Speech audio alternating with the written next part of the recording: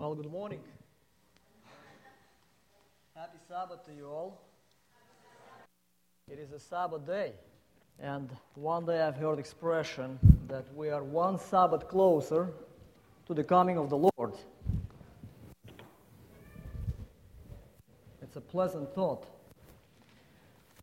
but not trying to be negative, I want to mention this, the fact that we are actually one Sabbath closer to go home.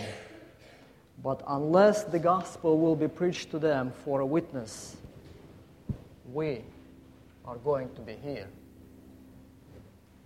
So this work needs to be accomplished. And we started about 6 years ago. We received a call from CBN, and they asked us if we can produce programs so they can broadcast to Iran.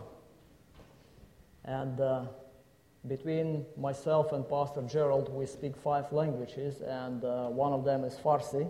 We began the production, and as the shows began to hit the air, they told us that it will take 3 to 6 months for you to receive responses. As the show will be noticed, it takes time. And the moment the first show was on the air, the calls began to come. And the first caller was a young woman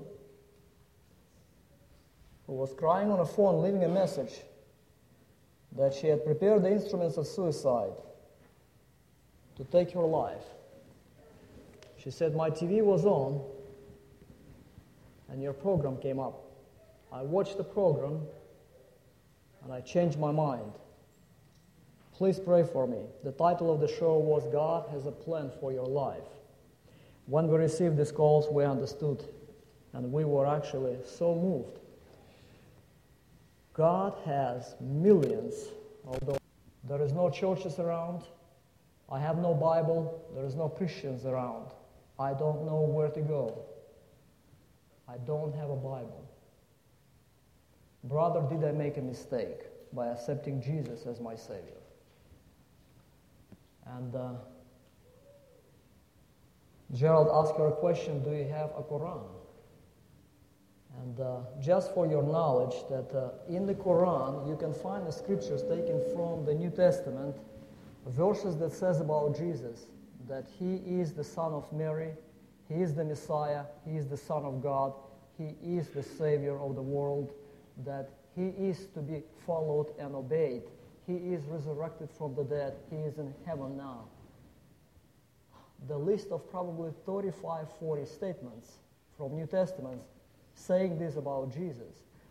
And as he guided her through the scriptures, he asked her, take this book, sit next to your husband and read to your husband these passages from Quran. She doesn't have a Bible. And he promised her to call her in about a week, and we forgot. 3 months later, the call came from this lady, and she was so excited that she's speaking to the same person. And here's what she said: I have shared these scriptures with my husband from Quran. Since then, every time he leaves home going to work, he is kissing my hands. My 2 sons reconciled with me, and they apologized in a large family gathering. They love me. Doctors took me to the hospital. They opened me up. They did not find any tumor. They saw me back. I am well back home. And here's what I will do. I have some savings, some funds, which I intend to go to Armenia, the neighboring country. I will buy a parcel of land in that country, and I will build a church for my people to come and worship freely Jesus Christ. And we did not take it seriously. A few months later, we received a call from Armenia. The same lady is calling us and saying, I am already in Armenia. I have bought a parcel of land. We are now 15 people. We are building a church. Please send to us all the information that you have. Let me tell you just one quick story here. There was a young atheist in Russia who at age 20 was drafted to serve in Russian army. And from the south part of Russia, they have taken him all the way to Siberia. He spent there 2 years. After 2 years, he came back home. And by the way, for those of you who do not know what Siberia is, if you would take a glass of water, go outside at winter time, which is 8 months winter, and begin to pour out the water on the ground. By the time the water touches the ground, it becomes ice. So when that young man came back home after 2 years of service in Siberia, he was very seriously ill. Spent 6 years in hospitals, and after 6 years, doctors told him that you have 1 year to live. And as I mentioned, this was an atheist, a person who did not believe in the existence of God. And imagine what can go through the mind of an atheist when you have before you just 1 year of life, and that is a life of misery and pain. But by the grace of God, somebody has given him the Bible at the time. As he began to read the Word of God, he believed that there is a God. And as he began to follow the principles that found in the Bible, at the same time, the wife of that young man has found a book called Ministry of Healing, translated into Russian. And as they began to read the Bible and the Ministry of Healing and act upon the principles that found in these books, the health of that young man began to improve, and it was restored.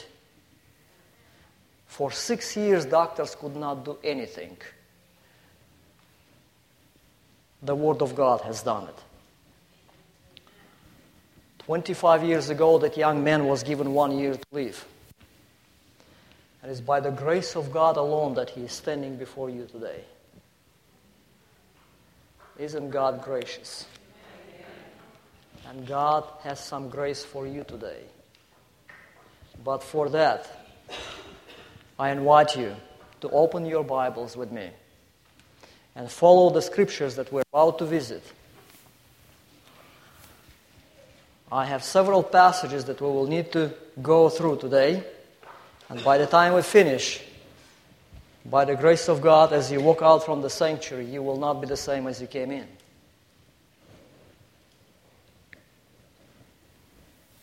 Not a single amen. You don't believe it, huh? Well, I believe that the Word of God has power. Whether you believe it or not, it will happen.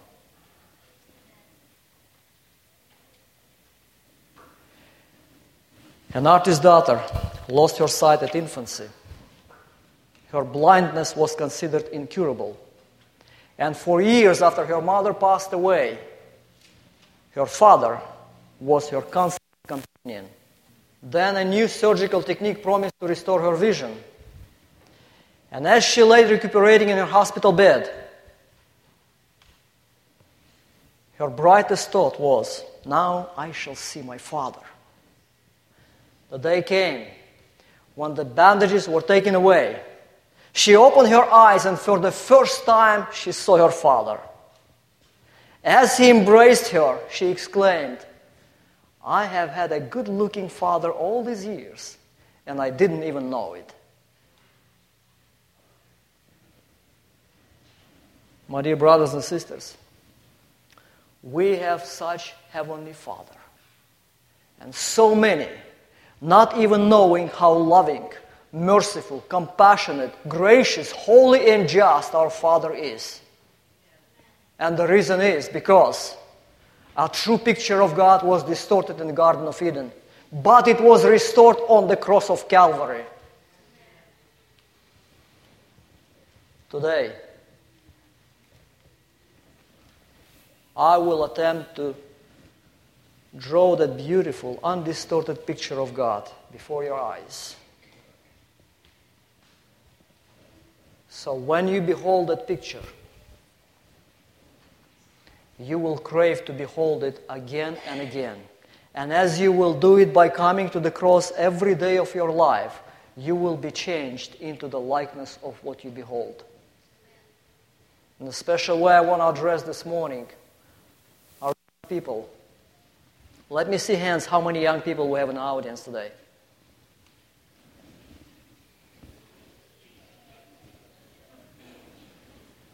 Well, then the rest of you who did not lift hands, I assume you are putting yourself in the category of old. Well, for all of you, my dear brothers and sisters, young and old, whatever you count yourself to be, this message for all of you, but especially for young people. Life will throw challenges at you. Your boat will be rocked.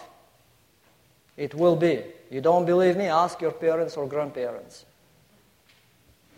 Your faith will be shaken.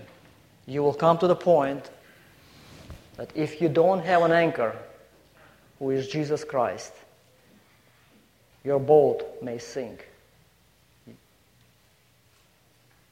And that's why I intend to address this in a special way to you guys, my dear young people. I have heart for you because I know you will have some challenges. You are like any other generation are exposed to so much today. And that's why you need this anchor that holds fast. I will lay the foundation for about 15 minutes. And if you endure those 15 minutes, you will get a blessing.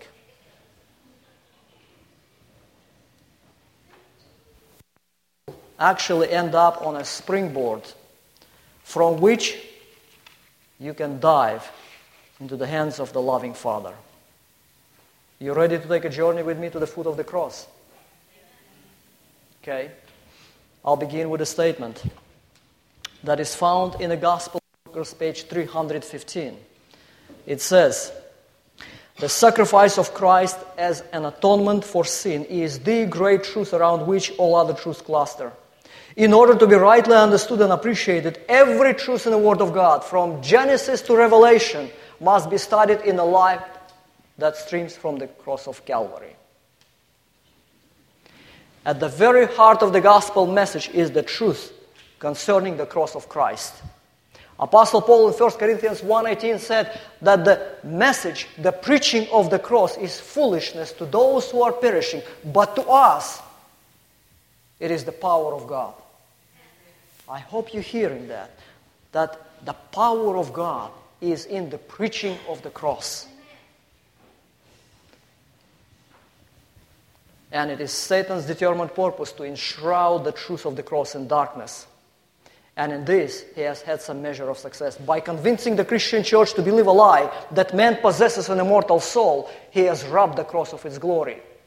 You see, if man possesses an immortal soul, then death is not goodbye to life, but simply separation of the soul from the body, in which case, that which constitutes Christ's supreme sacrifice was nothing else but just torture and shame of the cross. No different than from those two thieves crucified next to him. In fact, think about this. Those two thieves suffered longer on the crosses. In addition, their legs were broken. The other factor that has robbed the cross of perceiving the crucifixion of Christ from the Roman point of view. While it is true that Christ was crucified on a Roman cross, we must remember that it was not Romans who demanded his crucifixion, but the Jewish leadership. And for the Jewish leadership, the cross had a different meaning. It is only as we perceive the cross of Christ from the Jewish perspective, as did the New Testament writers, that we can begin to grasp the meaning of his supreme sacrifice that demonstrated his infinite and unconditional love for us, of which Apostle Paul said in Romans 5, "While we were helpless, ungodly, sinners, enemies of God, God had reconciled us to himself through the death of his Son." Have you ever wondered why the cross made such a tremendous impact on the disciples and early Christians? The disciples spent 3.5 years with Christ. They traveled with him. They have heard him preach. They were taught by Christ. They witnessed his tremendous miracles. Yet, at the end of 3.5 years, they were still a group of greedy and self-seeking men. But then came the cross, and it completely transformed them. Now they were willing to give up all self-interest. They were willing to give their lives for Jesus Christ. Why? Because of what the cross meant to them. No wonder Apostle Paul says, I desire to know nothing among you but Jesus Christ and Him crucified. And I want to glory in nothing else but Jesus Christ and Him crucified. What is it that made the cross the central theme and the central subject of the New Testament preaching? I believe that if we will find the answer to this question, our churches will not be the same. But the problem is that the devil knows that too, and he does his best to keep this truth in darkness. Have you ever wondered why is it that Paul is stating, emphasizing in the scripture reading, that Christ humbled Himself and became obedient to the point of death, even the death of the cross? Why are these emphases there? You see, the problem of most Christians that they look at the cross from the very narrow point of view. Yes, crucifixion was the most painful, shameful, and cruel way to kill a man, but it is if you see to it only from the Roman point of view. We know that even though Romans crucified Jesus, they were fulfilling the desire of the Jewish leadership. And for them, the cross had a different meaning. Crucifixion was not a Jewish custom. The custom was to stone. Why then Jews are shouting, crucify Him? Let's take a look at the cross from the Jewish point of view. A crucifixion was introduced by Phoenicians 600 years before Christ, later on adopted by Romans as the highest form of punishment for the worst criminals, runaway slaves. The Jews actually hated crucifixion, yet they are shouting in one accord, crucify Him. And Jesus submitted to it, even to the death of the cross. What did Jews have in mind? When did they cry out, crucify Him? Apostle Paul said that God did not spare His Son in Romans 8:32. What is it that God did not spare His Son from? From death. But which death? Was it first death, which God calls sleep, or it is second death, eternal death?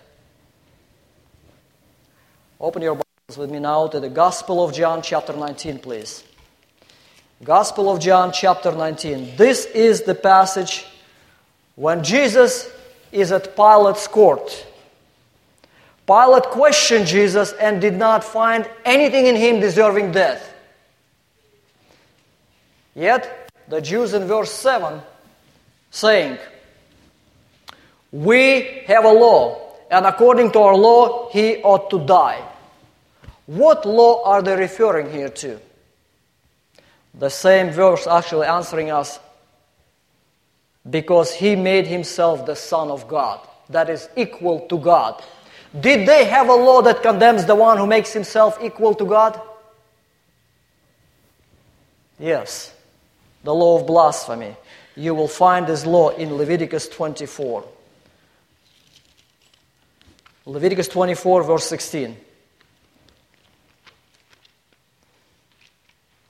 I like to hear the pages flipping, because that's where the power will come from. Leviticus 24, verse 16. It says, and whoever blasphemes the name of the Lord shall surely be put to death.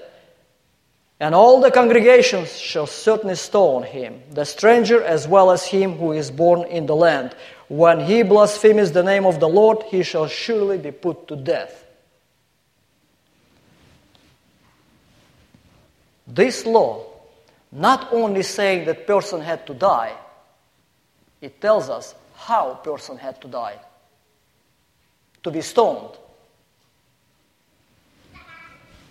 So the Jews are telling to Pilate, we have a law, and according to our law, he ought to die.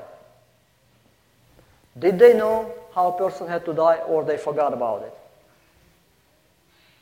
Turn with me to the Gospel of John chapter 10 now. John chapter 10, verse 30 and 31. Jesus is talking to the Jews here. John 10, verse 30 and 31. It says, I and my Father are one. Verse 31. Then the Jews took up stones again to stone him. Why did they pick up stones? Because they knew the law and they were executing the law. Why then they're asking Pilate to crucify Jesus?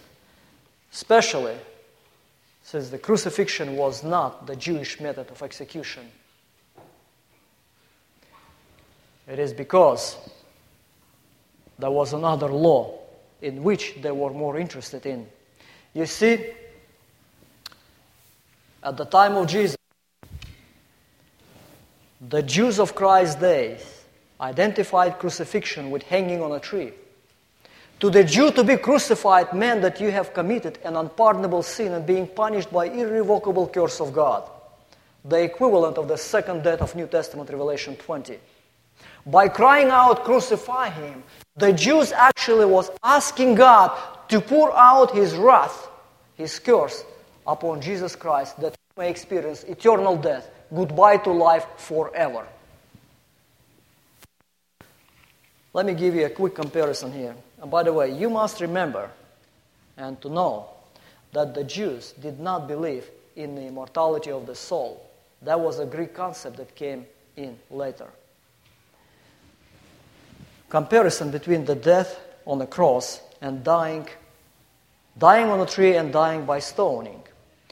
If a person is condemned to die by stoning for blasphemy, while he is being killed by stoning, he could turn to God in repentance and have hope for eternal life. God is gracious. But if the judge would say, after you are killed, you will be hanged on a tree, that person had no hope. That meant irrevocable curse of God. That meant to be forsaken by the life giver. That meant eternal death. I'll give you two references. You remember when Joshua brought Israelites into Promised Land. 5 kings fought against Israelites. They joined their forces and went into battle. You see, they knew what took place in Egypt. Before Abraham went into the Promised Land, when he went to the Promised Land, God appeared to him and said in a dream, for 430 years your descendants will be in a foreign land, in slavery. But when the iniquity of these people will be fulfilled, then I will bring them out and bring to this land. 430 years was given to these nations to repent. And then another 40 years. And what did they do? When the Israelites came, the light bearers, these nations gathered themselves together to fight against God's people. By doing that, they were fighting against God himself. So God gave victory to Israelites. They captured these 5 kings, and Joshua brought them before Israelites, and basically what he said is this: these people are not your enemies, they are enemies of God. Therefore you shall kill them and hang them on a tree. Why? To show that irrevocable curse of God was upon these people. In another instance, when the Jews rebelled, and in 70 AD the temple was destroyed, Romans were crucifying 50 Jews every single day. Those who rebelled against Romans and fought for the freedom of Israel. These people were heroes of Israel. In my country where I'm coming from, for these people, we were building monuments. Did you know that Jewish historians never mentioned the names of these heroes in their writings? Because for them, these people, like they never existed. They were forsaken by the life giver. They were accursed by God. That's how they considered them to be.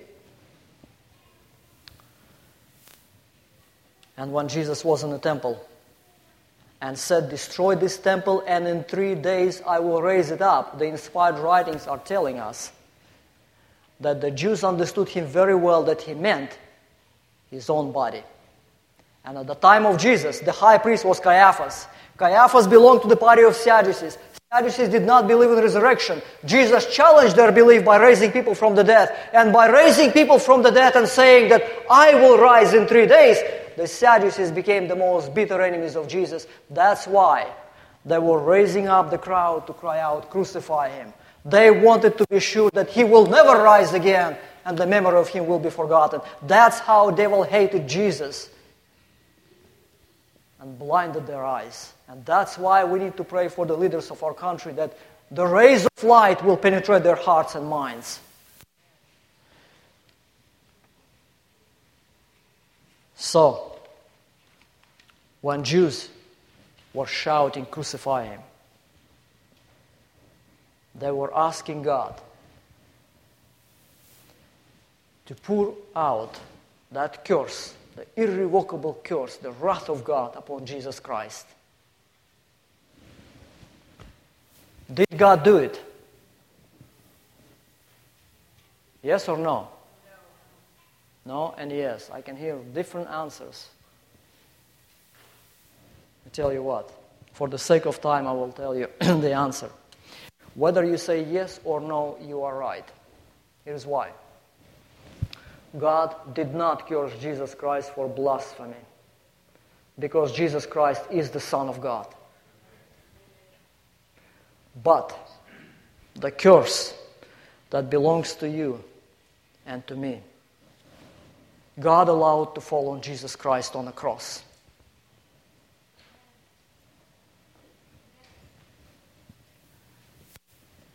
How can we know that?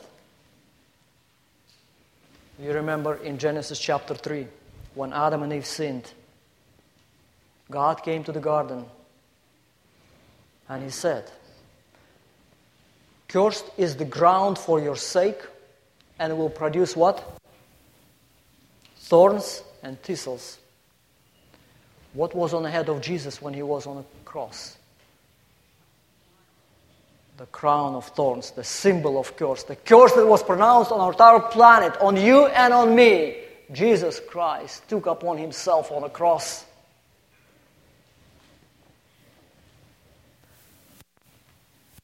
Let me reinforce this with another scripture. Galatians chapter 3. Galatians chapter 3 verse 10. You can open your Bibles with me. Galatians chapter 3, it says in verse 10, "For as many as are of the works of the law are under the curse. For it is written, cursed is everyone who does not continue in all things which are written in the book of the law to do them." You know what? Each one of you here, including me, in this category.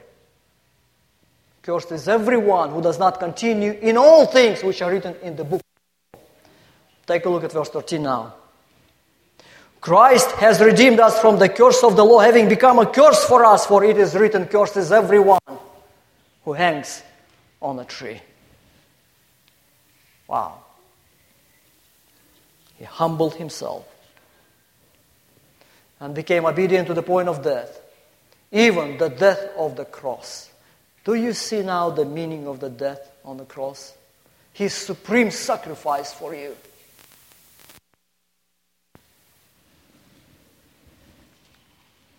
Cursed is everyone who hangs on a tree. And when Jesus was on the cross, He cried out to His Father, "Father, Father, why have you forsaken me?" Did you know what Father did? He looked at His Son. He turned His face away from Him and He said, "Let him die." Did you know why? When Jesus was on the cross, He changed His name into your name, to my name. And when Father looked at Jesus, He did not see Jesus. He saw you on the cross and He said, "Let him die." What a gracious God we have.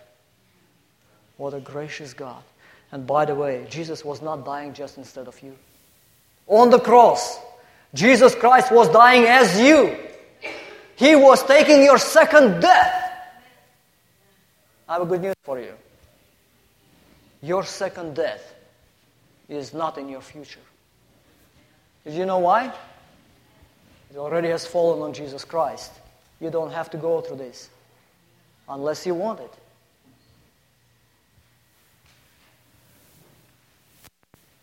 You can find the proof to this fact that when Jesus was on the cross, Father turned his face away from him in Isaiah 53 and 59. Now why?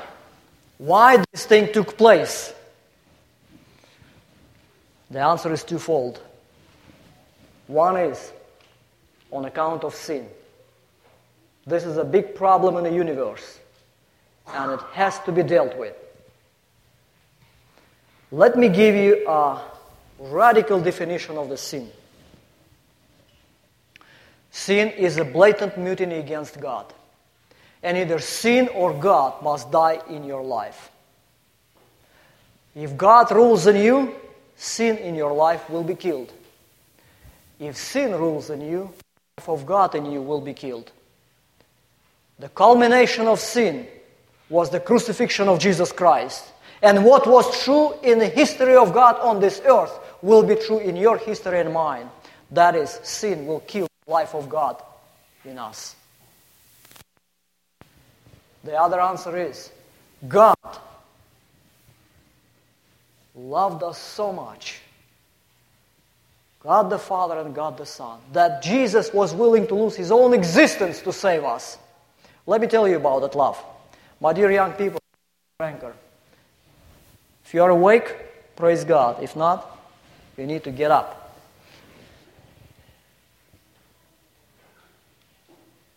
John 17:23. Jesus is praying to his Father, Father, Father, that they may know that you love them as you love me. I'll bring it home just by paraphrasing. Please listen to it. God the Father loves you not less than he loves Jesus Christ.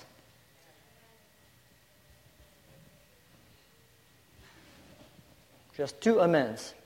Let me repeat, just in case you didn't hear that. God the Father loves you not less than he loves Jesus Christ. Wow. Can you believe that? Us, wretched people, he loves us not less than he loves his Son. And then in John 15:9, Jesus is saying, just as much as Father loves me, I love you that much. We have God the Father who loves us infinitely. We have God the Son who loves us infinitely. And then Jesus does something radical. He goes to the cross. And on the cross, he is tempted 3 times. He went on the cross to sign with his own blood the statement that he just made. That every single human being may believe every word that is coming out of the mouth of God. He is tempted 3 times now on the cross. If you are the Son of God, come down from the cross and save yourself. Could Jesus do it? Yes, he could. He is the Son of God. But could Jesus, by coming down from the cross, saving himself, save us also at that same time? No. He had to make a choice. And what choice did Jesus make? That choice that Jesus made. Speak loudly. Those unspoken words that Jesus did not pronounce, but he left the cross to speak those words. That's why the cross has such a power. Let me tell you what I have heard in my heart and in my mind one day as I was meditating on the cross. Hear what Jesus wants to speak to every human being, to you and to me. And you are here not by accident today. Whoever you are, whatever country you came from, doesn't matter. Whatever color of skin you have, it doesn't matter. Whatever you have done in the past, it doesn't matter. I love you more than I love myself. That's the message of the cross. That's how much God loves you. That's who God is. Not the God who is standing there at the gate of the kingdom and trying to keep as many possible away. No. God wants everyone to be saved. He is after sin. He wants to eradicate sin in our lives because sin will never rise again in His kingdom. And He wants to deal with this now. He wants not only to save us, He wants to restore us.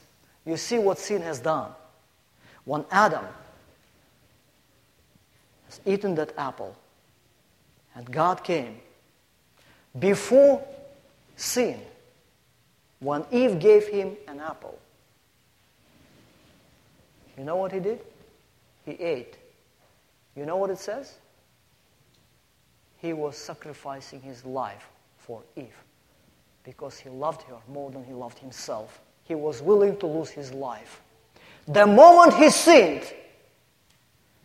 that love, the image into which we were created, God is love. It was the love coming out of the human being like from God towards another person. The moment sin came into humanity, that arrow of love made 180-degree turn. That's what sin is. Love directed to self. We became selfish beings. God said, love is the fulfillment of the law. Love your neighbor and your God. In this too you will fulfill the commandment. God wants to change, to fix that arrow, that from us the love will flow towards one another and towards God. That's what God's business is. Restoration. And by the way, according to Matthew 1:21, salvation is not making to heaven. It's not to live there forever and ever.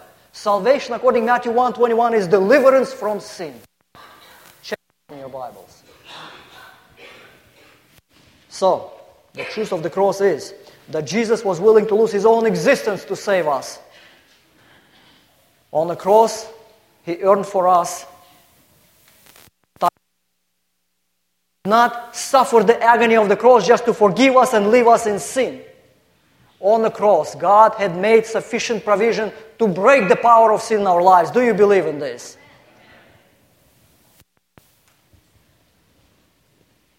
He offers to us that solution, the life of His Son, Jesus Christ. And maybe Revelation 3:20 will come to you in new, fresh light. I'm standing at the door and knock. Whoever will open, I will come in.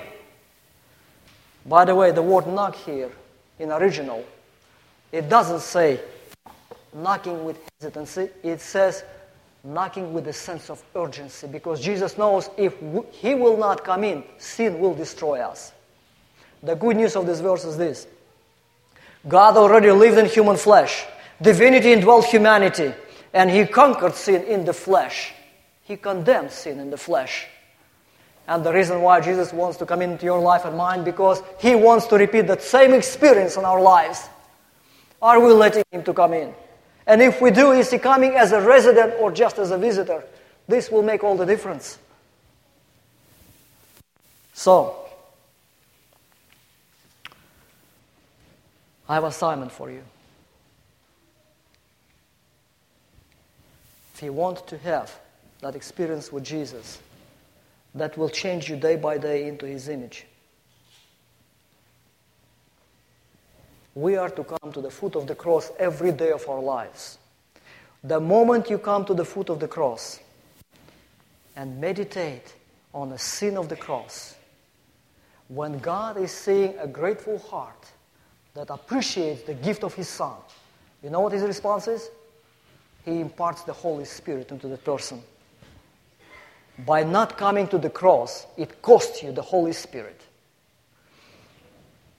But when He sees that appreciative heart, the Holy Spirit is imparted, and Ellen White said in Desire of Ages that impartation of the Holy Spirit is the impartation of the life of Christ. Here you have it. Jesus Christ living in you. And you know what? Jesus is not attracted to sin. Sin cannot exist in His presence. That's how we have victory over sin. Not with our own strength and backbone, No, by having Jesus in us, sin will be conquered in our lives. And even when you stumble, we have an advocate. God provided everything you need for your salvation. He thought of every single detail for us to spend eternity with Him. He did not leave one stone unturned to save us. What is our response? Are we willing to take a time in the morning to come to the foot of the cross and appreciate what He has done? And here's assignment. Take 3 statements. Write it down. The cross of Christ, the blood of Christ, the death of Christ. Take your New Testament and concordance. Find in New Testament all the passages that is mentioning the cross of Christ, the blood of Christ, and the death of Christ. And I can guarantee in most of them you will find a promise, a blessing. Here's what I found. Let me just share with you a couple of them quickly. You can make a list of over 40 benefits of the cross. Through the cross or blood or the death of Christ, we have justification, reconciliation, salvation, peace, resurrection from the dead, freedom from slavery to sin, purified conscience. We washed from sin. We are redeemed from the curse of the law. We are forgiven. We are adopted. We have grace. We have everlasting, ever-living advocate. We have eternal perfection. Have you heard of that? Hebrews 9:14. You have eternal perfection. Just in case if someone is striving to be perfect today, don't forget that the Bible says you already have eternal perfection in Jesus Christ. He cleansed us from sin. He freed us from the fear of death. And our enemy is conquered and rendered powerless. Take 1 or 2 of these benefits of the cross every morning of your life. Come to the cross and praise God for it. And you will have Jesus in you for another day. Can there be more joy than to spend the whole day with Jesus Christ? Wow.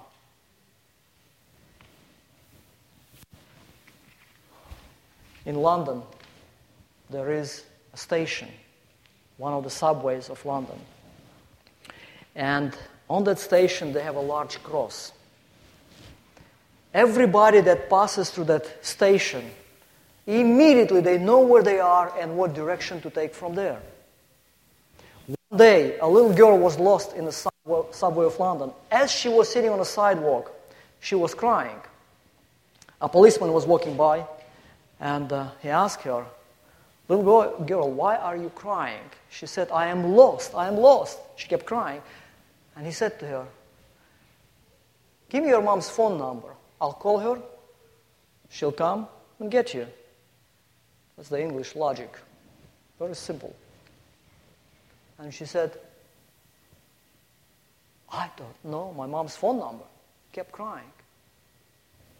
And he said to her, "Well, tell me your home address. I will take you there." "I don't know my home address," she said. Kept crying. And then he said, asked her again, "Well, tell me the name of your street. I will take you there. We will find your home." "I don't remember the name of my home, my street." And she kept crying. And then the policeman, somewhat upset, he said to her with a change of his voice, "Well, tell me, what do you know?" Suddenly, that little girl stopped crying. There was a spark in her eyes. She wiped her tears and she said to him, "If you can take me to the cross, I will find my way home from there." If you can take me to the cross, I will find my way home from there. My dear brothers and sisters, I hope today I was able to bring you to the foot of the cross. And I challenge you, don't let one day to pass by in your life without visiting the cross of Jesus. Coming to the foot of His cross, beholding Him on the cross, and that amazing grace and love that God has exhibited through the death of His Son to reconcile you to Himself, because He could not live with the thought to spend eternity without you. And He will begin the process of restoration. Not what you are going to be doing, but what He wants to do within you and through you. And all your works will be an evidence that Jesus is living in you and will bring glory to God. God bless you as you make it your habit to come to the cross every day of your life. Amen? Now I want to ask Ann to have a concluding song, and then I will have a brief announcement.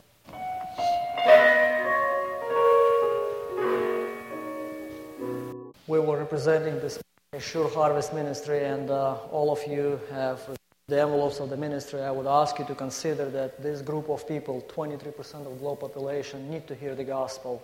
The Lord is moving you. The checks can be written to a Sure Harvest ministry. We appreciate your support.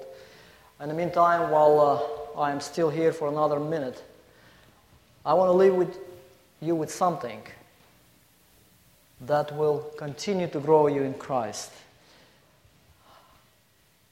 I was in the church pew for many years. See, I understood all the doctrines. I accepted them. I knew all the doctrines, and I believed that this is the last days movement. But the time came, after many years of being in church, I began to doubt. And I began to ask myself questions. Will I make it to heaven? Am I good enough? Why am I falling into the same sin all over again? Is victory possible? I began to think that it is a hopeless situation, and I was thinking even to leave the church.